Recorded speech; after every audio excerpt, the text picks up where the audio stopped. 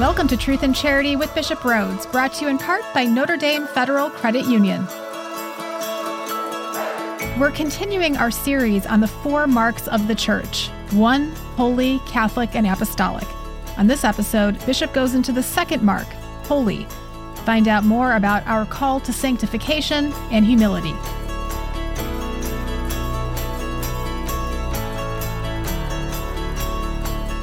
Welcome to Truth and Charity with Bishop Rhodes. I'm Kyle Hyman here with our good bishop, and we're breaking down part 2 of our 4-part series of the 4 marks of the Church. Thanks for being here, Bishop. You're welcome, Kyle.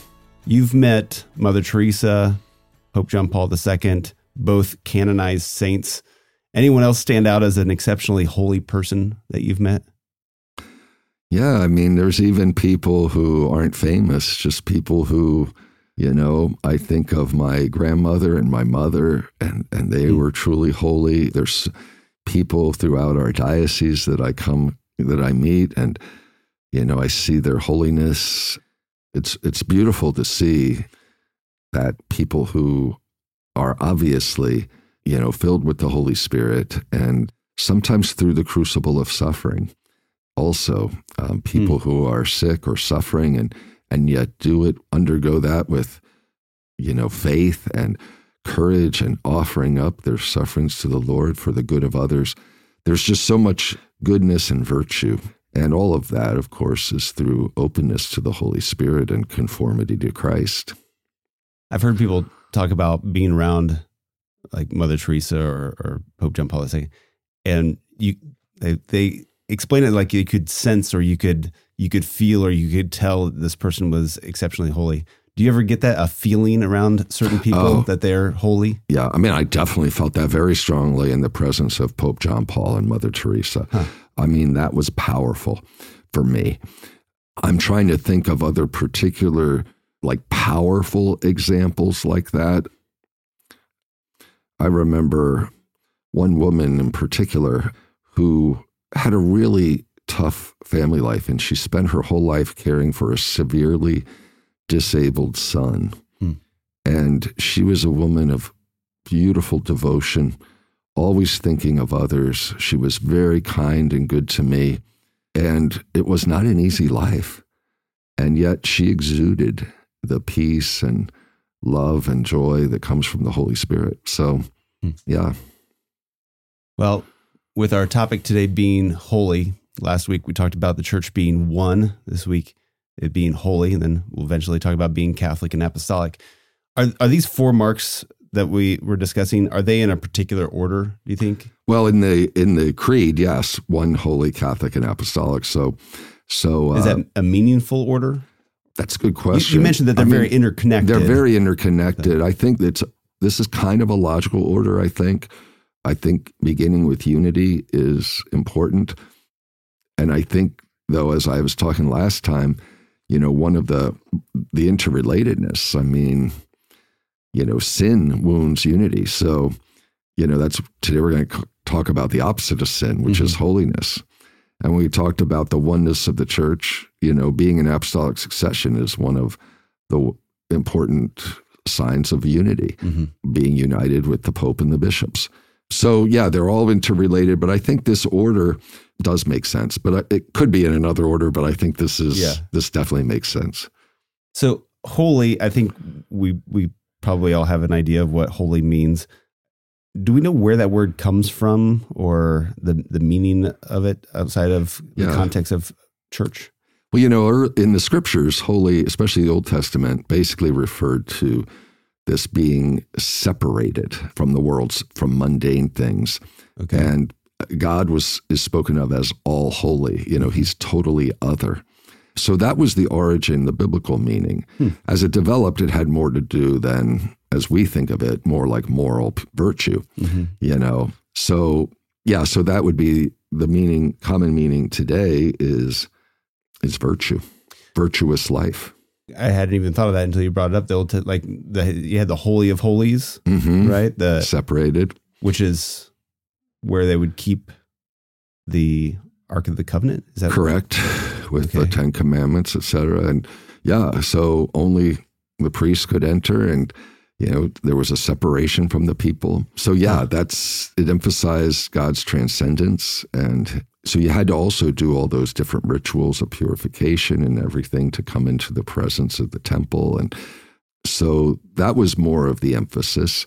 And then with Jesus, really the core of the law becomes the commandment of love. Mm-hmm. And of course, holiness is the perfection of charity in the end. So what does it mean for the church to be holy?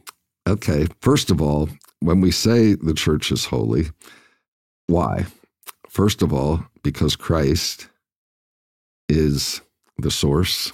He is the founder of the church. He is the one mediator between God and man. He's the way of salvation. And the church is his body. And he sanctifies the church. So we can really have to begin with the fact of the holiness of God and the holiness of Christ. I think in Lumen Gentium of the Second Vatican Council, the Constitution on the Church, there's a paragraph that I think sums this up. It's quoted in the Catechism. It says, "The church is held as a matter of faith to be unfailingly holy. This is because Christ, the Son of God, who with the Father and the Spirit is hailed as alone holy, loved the church as his bride, giving himself up for her so as to sanctify her," to make her holy. Mm-hmm. He joined her to himself as his body and endowed her with the gift of the Holy Spirit for the glory of God. The church, then, is the holy people of God. And in the scriptures, you even find that the members of the church, what are they called? Saints. Okay? That was the common word for Christians, saints, the holy ones. But our holiness is the holiness of the church is because of its unity with Christ. It's sanctified by Christ. And the church then sanctifies through Christ and with Christ.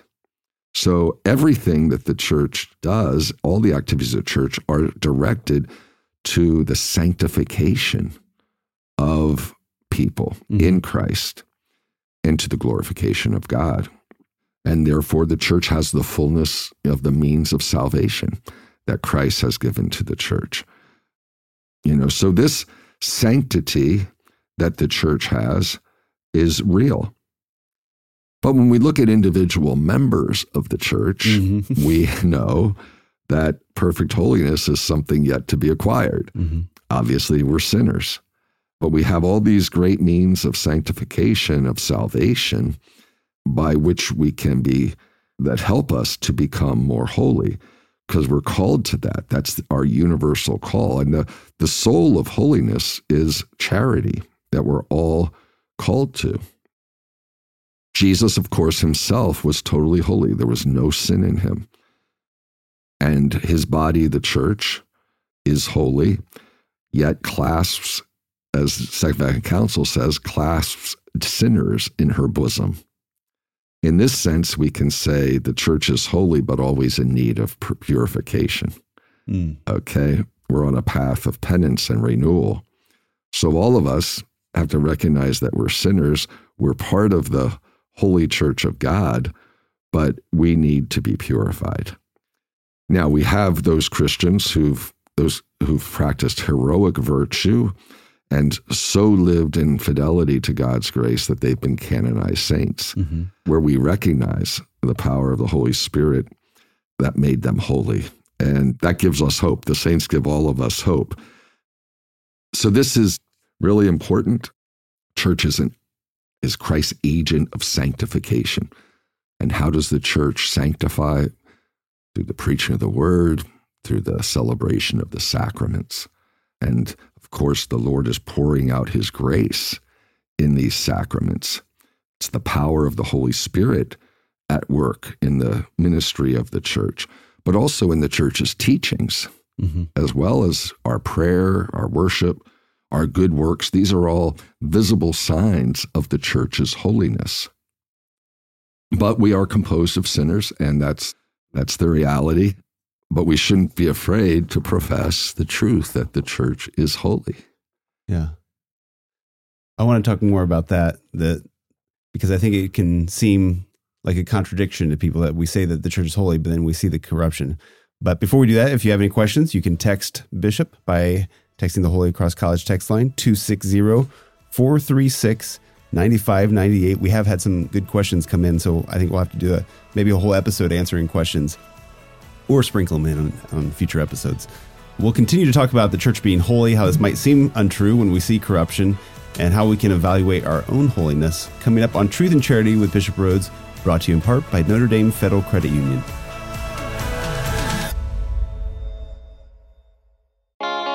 What's the difference between Notre Dame Federal Credit Union and a bank? Well, banks are owned by investors looking to make a profit. Notre Dame FCU is different. We are a not-for-profit, member-owned cooperative. Our mission is to help our members improve their lives with products, services, and education. If we end up with too much money ourselves, we simply give it back to our members. Last year, over $1 million. You already share our values. Why not share in our benefits? Notre Dame Federal Credit Union.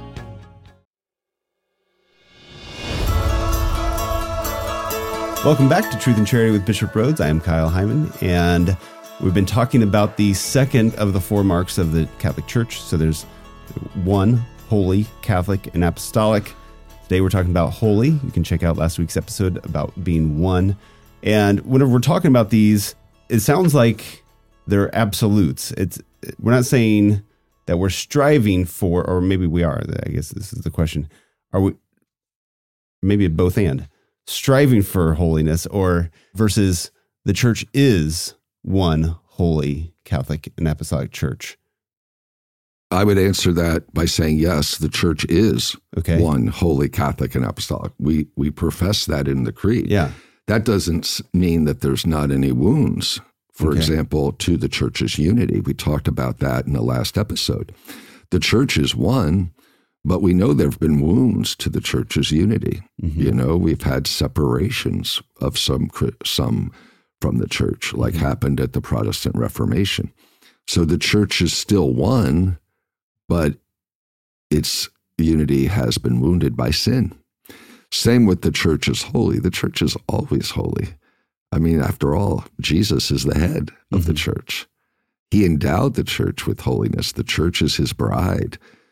And he's, the Holy Spirit has been endowed upon the church.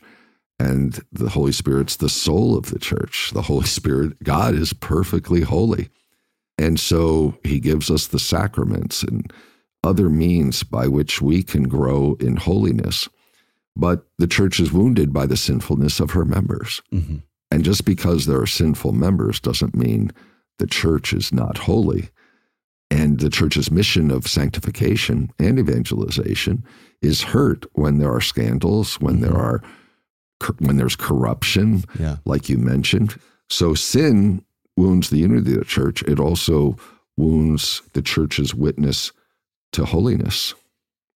And I think that can be a difficult thing for us to separate the church that we're talking about here versus the people that make up the church. Right. How does, I guess, the church exist separate from the people that make it up? I would go back again to what the Second Vatican Council taught. Okay. In Lumen Gentium, the council says Christ, holy, innocent, and undefiled, knew nothing of sin, but came only to expiate the sins of the people. The church, however, clasping sinners to her bosom, at once holy and always in need of purification, follows constantly the path of penance and renewal. So all the members of the church have to acknowledge that we're sinners. Now, Mary wasn't, and she's the mother of the church, but other than Mary, as far as we know, everybody else has committed sins. So we always have the parable of Jesus, we always have the weeds mixed with the good wheat of the gospel until the end of time, until the end of the world. So I'd say we can speak of ourselves who are sinners as called to holiness, called to grow in holiness, called to walk the way of holiness. And the church, which is holy, has the means for us to do so, the means of sanctification. the word, the sacraments, etc. So the church is at once holy and because of its members in need of purification. It's kind of a mystery, but right. Yeah. Reminds me of that quote. I'm not sure who originated that the church is not a museum for saints. It's a hospital for sinners, or something like that. I think that was Pope Francis. It sounds like Pope Francis. Yeah.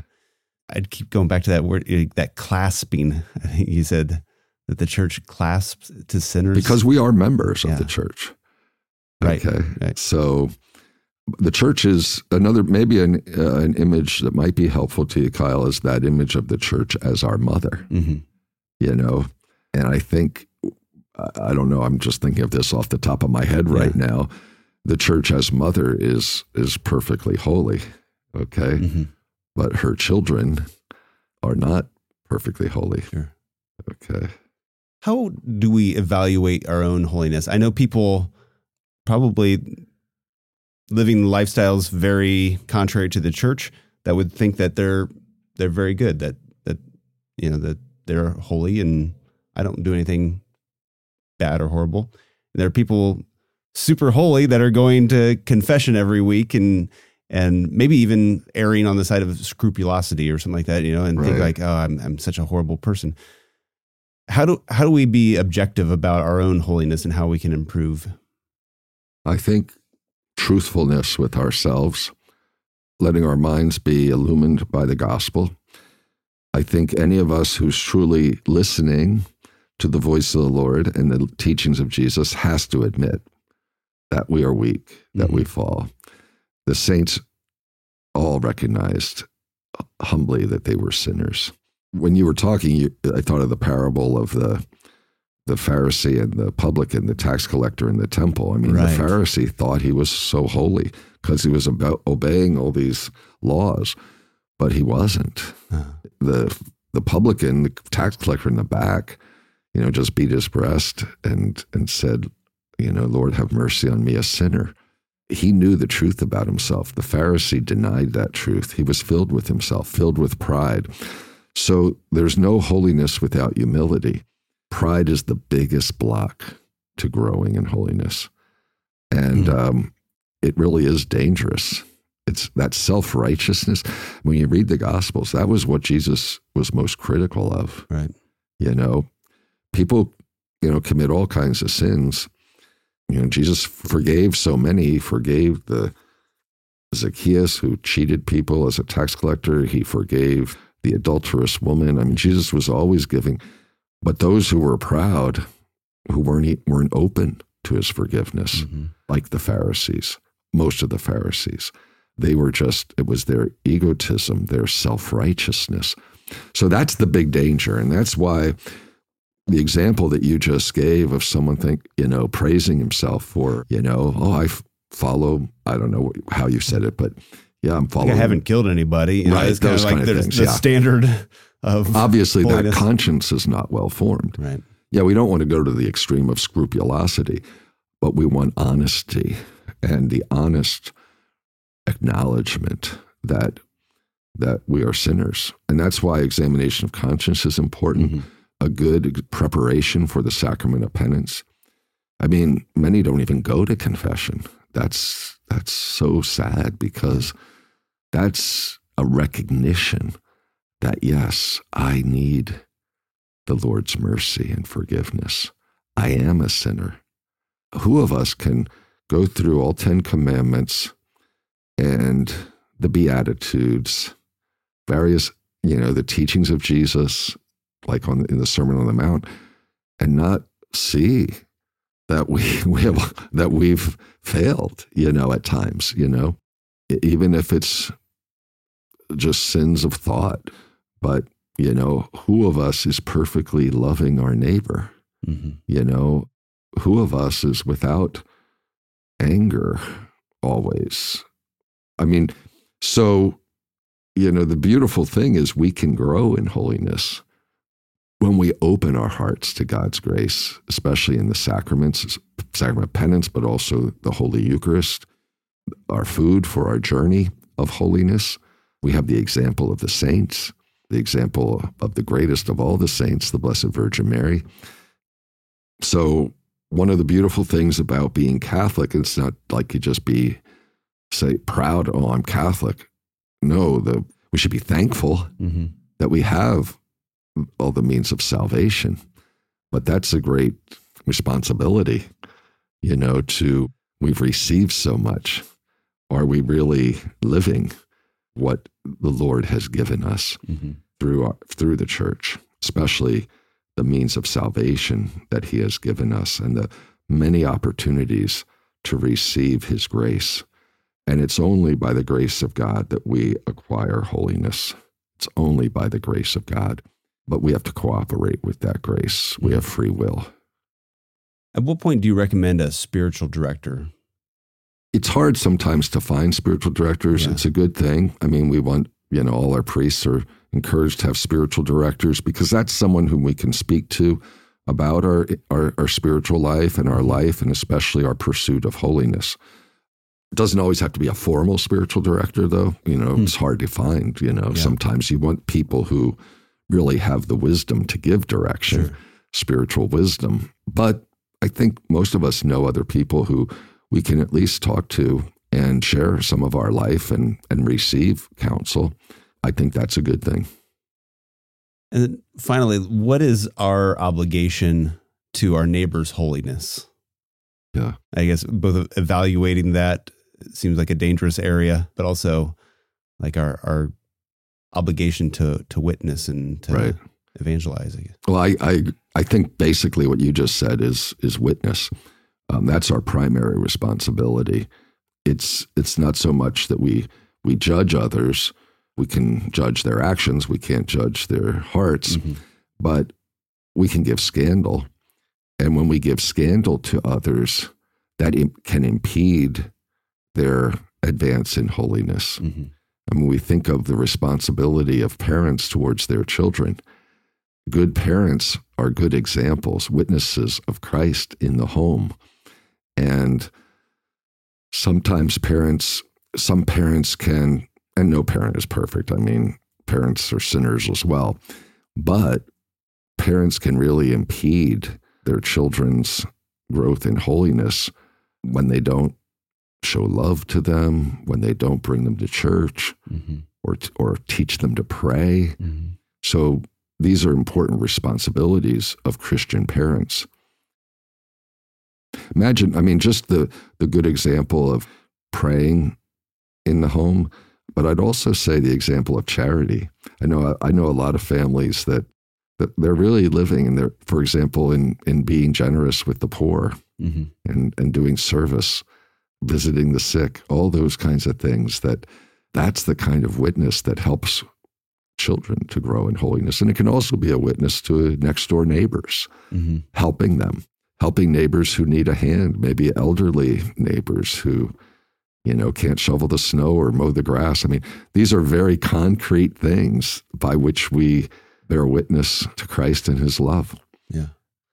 All right. Well, again, this is part 2 of our 4-part series. So if you missed the first one, go check out the last episode talking about the church being one, and this one on being holy. And we will continue the conversation talking about being Catholic and apostolic in our next 2 episodes. So thank you again, Bishop, for joining us. Could we get your Episcopal blessing before we go? Sure. The Lord be with you. And with your spirit. Blessed be the name of the Lord. Now and forever. Our help is in the name of the Lord, who made heaven and earth.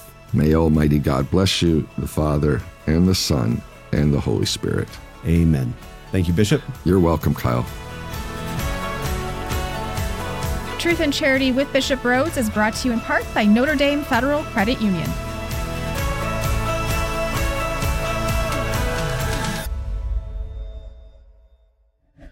This show is a production of the Spoke Street Media Podcast Network. For more great podcasts, visit spokestreet.com.